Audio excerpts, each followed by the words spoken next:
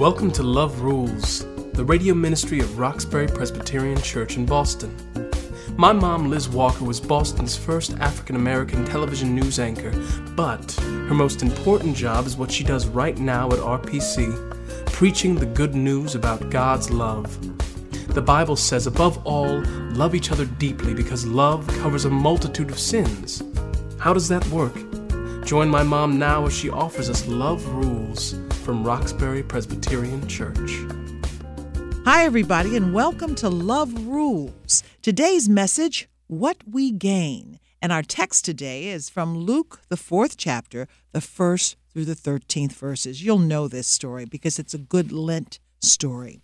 Jesus, full of the Holy Spirit, left the Jordan and was led by the Spirit into the wilderness, where for 40 days he was tempted by the devil. He ate nothing during those days, and at the end of them he was hungry. The devil said to him, "If you are the Son of God, tell this stone to become bread." Jesus answered, "It is written, man shall not live on bread alone." The devil led him up to a high place and showed him in an instant all the kingdoms of the world. And he said to him, "I will give you all their authority and splendor. It has been given to me, and I can give it to anyone I want to. If you worship me, it will all be yours." Jesus answered, "It is written, worship the Lord your God and serve him only." The devil led him to Jerusalem and had him stand on the highest point of the temple. "If you are the Son of God," he said, "throw yourself down from here. For it is written, he will command his angels concerning you to guard you carefully. They will lift you up in their hands so that you will not strike your foot against a stone." Jesus answered, "It is said, do not put the Lord your God to the test." When the devil had finished all this tempting, he left him until an opportune time. The Lent season, which leads to the holiday, the holiest day of our faith, Resurrection Sunday, is considered a time of self-examination and preparation, a time in which we prepare our hearts and minds for what God has in store for us. This is a time when we pay special attention to our sins, when we focus on that thing that keeps us at a distance from God. That thing can mean any number of habits or distractions or temptations. That is why Lent is traditionally set aside for the discipline of fasting, abstaining from something, certain foods or liquids.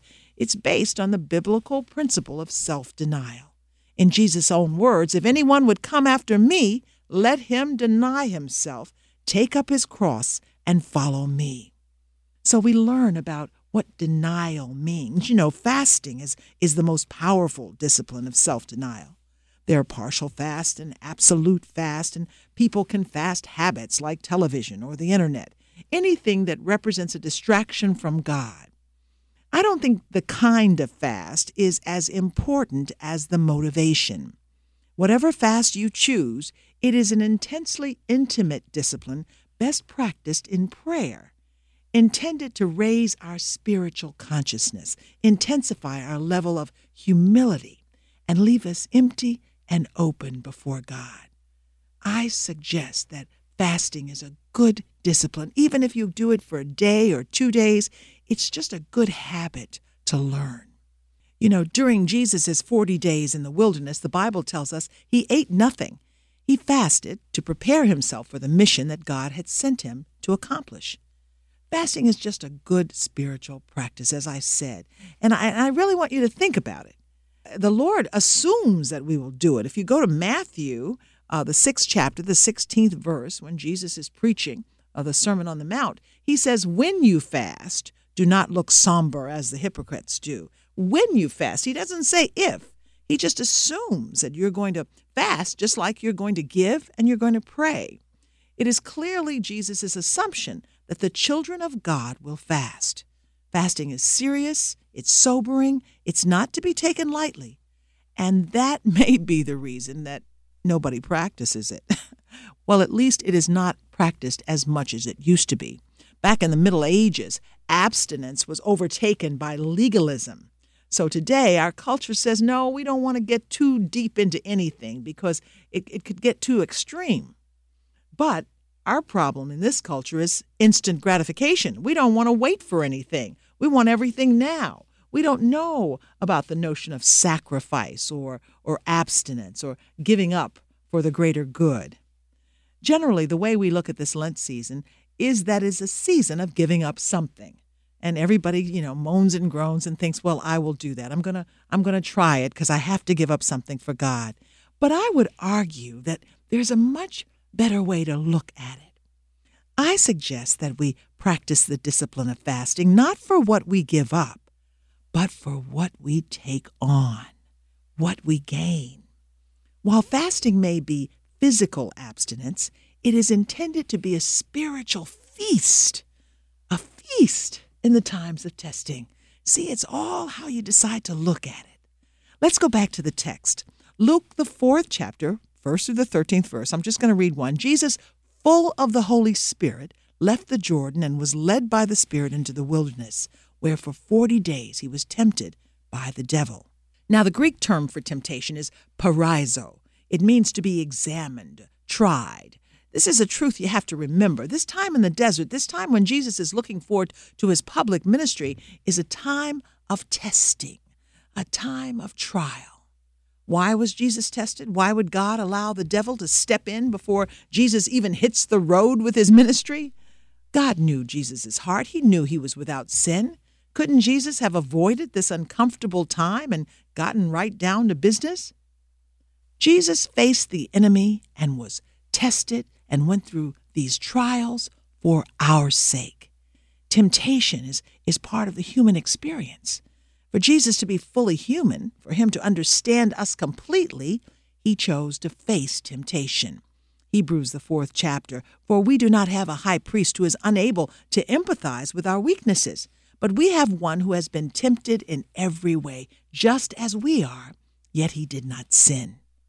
Now, everybody knows what testing means. I just got off the Southeast Expressway. That's a huge test. Every day, people and situations test our limits, our patience, our last nerve.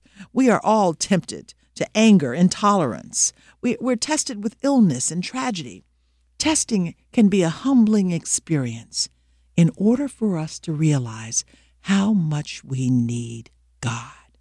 We are tested in order to learn how to choose obedience and faithfulness, in order to learn how to choose Jesus, who faced every temptation we do without giving in to sin. Now that shows us that we do not have to sin when we're tempted.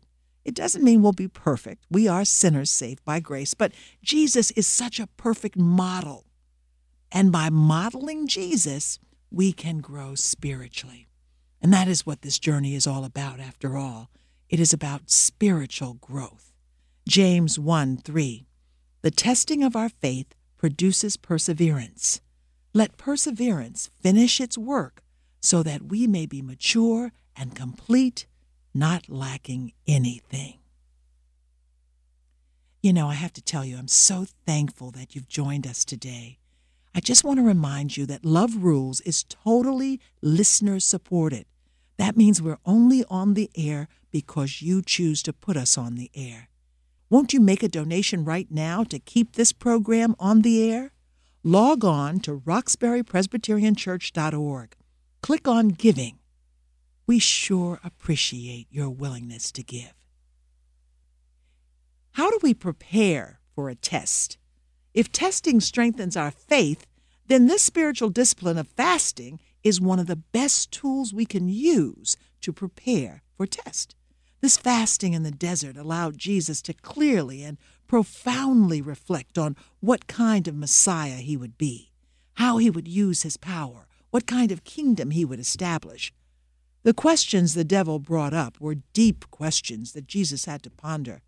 The fact that Jesus fasted, that he abstained from a normal physical routine, teaches us how seriously Jesus took this time, how seriously Jesus related to God.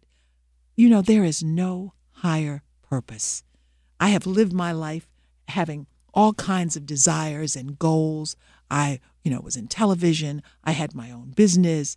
I have been a humanitarian, doing things for justice. But I have to tell you, doing anything for God is the highest purpose you can have. So fasting kind of prepares you for that. makes you think about that, makes you understand sacrifice.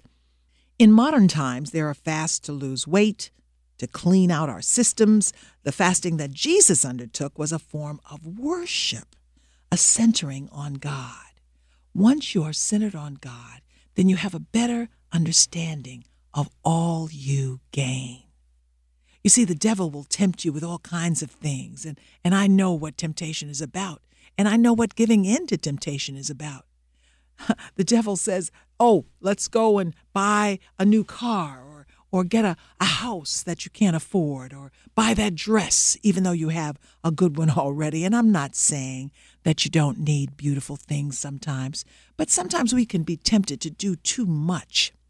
But in this act of fasting, you are obeying the Bible, which says, submit yourself to God, resist the devil, and the devil will flee. So all those temptations, be they big temptations, the temptation to have an affair, the temptation to steal, or be they those small temptations, buying a dress you can't afford, or watching a movie that might not be of the highest level. There's so many temptations that we face in our day-to-day life. And if we submit ourselves to God, we can resist them, and the devil will flee. Psalm 42:7 reads, deep calls to deep. You see, the more we thirst for Christ, the more we thirst for righteousness. And it's really about deep living. That's what living and submitting to God is all about. So fasting helps us keep focused on what's important, what's deep, what glorifies God, what satisfies God. And that's what Jesus was doing in this time in the desert. He was preparing for a life that was devoted and submitted fully to God. I just want to tell you that when Jesus went into the desert, you think that God was leaving Jesus there and he was on his own. As a human, he was fully human, fully divine, but the human side of him was left alone. If he's doing all this fasting, you might think, well, God is not there, and Jesus is acting out of some desperation to find God. But the text reads, Jesus, full of the Holy Spirit, left the Jordan and was led by the Spirit into the wilderness. God led Jesus into the wilderness. He didn't leave him there. Jesus was never separated from God's love. This testing experience does not mean that we're going to have to go without God. We might go without some things we think we like, but we will never be alone. We are always going to have God with us. Isn't that a good thought? Be well, everybody. Be blessed. Thank you for tuning in. Roxbury Presbyterian Church is located at 328 Warren Street, right in the heart of Roxbury. Come worship with us on Sundays at 11 a.m. This is a listener-supported program. We invite you to partner with us and learn the many ways that love rules. Visit us on our website, roxburypresbyterianchurch.org, or call us at 617-445-2116. Love will reign if you let